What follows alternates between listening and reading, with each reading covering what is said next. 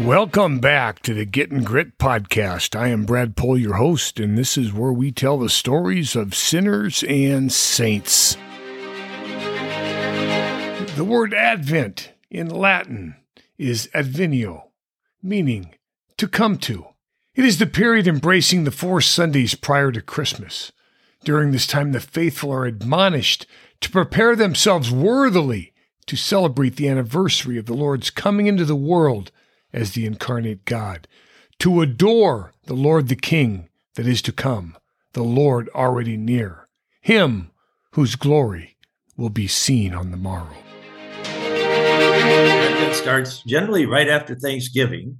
The interesting history of Advent. The word Advent means coming, the coming of our Lord. And, in the first part of the early church, for most of it through oral tradition, there was a really anticipation of the people shortly after the resurrection of Jesus, that Jesus was going to return pretty soon. Many people think it right around the first, 4th or 5th centuries, they started to think about the birth of Christ, which was a big event, of course, Christ becoming one of us and being born of Mary. And so how to kind of prepare for that? Well, in the city of Tours, there was a Saint Martin of Tours, and on November 11th, they celebrate his feast day. And then there was a bishop in Tours that said, we ought to prepare for Christmas by making a novena, a prayer time of these weeks prior to December 24th and 25th. And it was even referred to as the Lent of Saint Martin of Tours, but it went from November 11th to Christmas Eve. As time went on, they shortened it to the 4 weeks of Advent that we now have, like we do today. They're not always totally 4 weeks, depending upon when the 25th of December falls, because Christmas is always, of course, the 25th of December. Well, that coming of the Lord was always something that was anticipated by people. And of course, in Advent, it's a bit different. That's why they changed it from the Lent of St. Martin to the word Advent, because it's really different than the Lenten season that we celebrate before the passion and death and resurrection of Jesus. Advent's often compared to what Mary was going through. In other words, she knew she was having a baby, but we still anticipate his second coming and our personal time when we will meet the Lord on the time of our last breath on earth. But there's a lot of things that deal with that word Advent in the Bible and in the Eucharist. During the Eucharistic prayer, we always have that memorial acclamation. We proclaim the death of the Lord until he comes again. And so there's always that anticipation of waiting for the coming of the Lord again, personally in our own lives and for the second coming.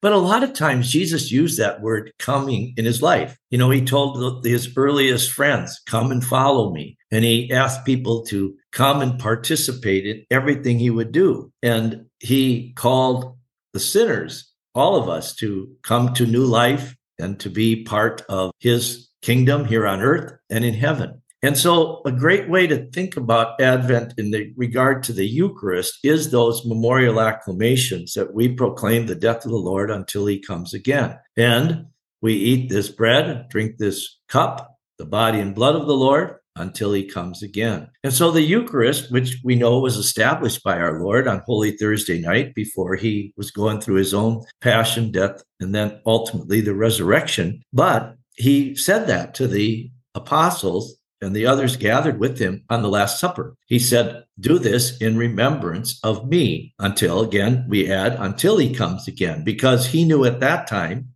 he was eventually going to die and going to rise from the dead and then return. Pentecost with the Holy Spirit, and they're waiting for the second coming. And so the Eucharist was that memorial sacrifice and meal, anticipating the coming of the Lord again, and helping us, the Eucharist, to keep that in mind and to remember it, the importance of this. And so, as anything, when time goes on for a while, we would have in our own just inadequacies, and it happens even on a very human level. If somebody's away from our lives for a while, even though they might have been really close friends, they move away, they take a different job. And we may say, let's stay in touch. Well, a year may pass. We may, eventually stay in touch with them a while, but then it might fade. And that was a concern too of the early church. And that's why they decided, as the Lord said on that Last Supper, they decided to gather together to celebrate this meal where he said, as we recall, those words that are very explicit in the three synoptic gospels of Matthew, Mark, and Luke. This is my body given up for you. This is my blood that'll be poured out for you. And whenever you eat this bread and drink this cup, you will do it in memory of me. So it was a way that they could stay connected, not only to the community, but to the Lord, because he was really present in the bread and wine that now become the body and blood of Christ.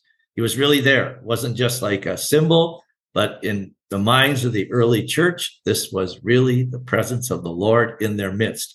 So that would help them to keep remembering. And it was important. Remember, a lot of this had to come through oral tradition. There wasn't like the social media we have today where people stay in constant contact through Facebook or Twitter or whatever it is, or podcasts.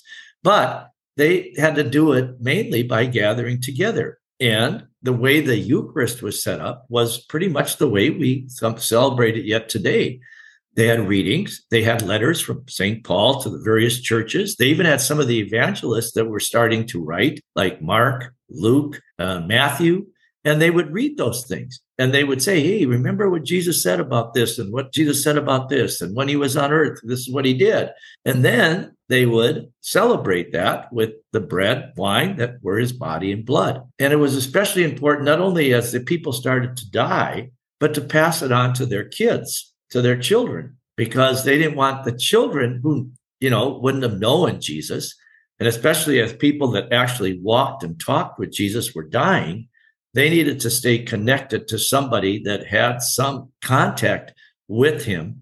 And then as those died out, the story had to keep being told to people time and time again so they wouldn't forget about the Lord. So Advent is a really special time for us to remember. We know Jesus came. We know that he was born of Mary, but we still have the Eucharist to remind us of that coming that he had that time, and also the coming that we will personally have at the time when we meet the Lord or when he comes again in glory. And so the Eucharist gives us that opportunity to remember. And also it gives us that opportunity to celebrate and to be there with friends so the story can be passed on again and again to people. And so it's not really necessarily a repentance season like Lent, but more of a joyful anticipation of the birth of the Lord that we know is going to be an important part again as we celebrate that birthday. And one of the great things about it, I think, is, any of our churches, we're always concerned about how do we keep our youth involved? How do we keep the younger people to keep the faith so that their generation can bring it to another generation? When I was involved with the school kids, they love birthdays. Birthdays are big things. They celebrate birthdays. They always would say, my birthday, even if it was 6 months away. When I go into the classroom, they say, hey, my birthday is, and then they, in school, because some of them had birthdays in the summer, they had a half birthdays or whatever, because they love it. And so the birthday of Jesus is a joyful event. And just like kids anticipate that, they prepare for it, they get excited about it way before it happens. We're given that opportunity for 4 weeks from the end of November to December 25th to remember this great event of Christ's birthday, and to remember it by the Holy Eucharist, which was the great way the early church remembered his coming on earth and then anticipating it when he had come again. And so the Eucharist brings us that real presence of the Lord, which we know is there in the Holy Eucharist, and helps us then to prepare for what can be a great event, not only in our church's life, but also in our own personal lives too, as we celebrate that birthday with family and friends.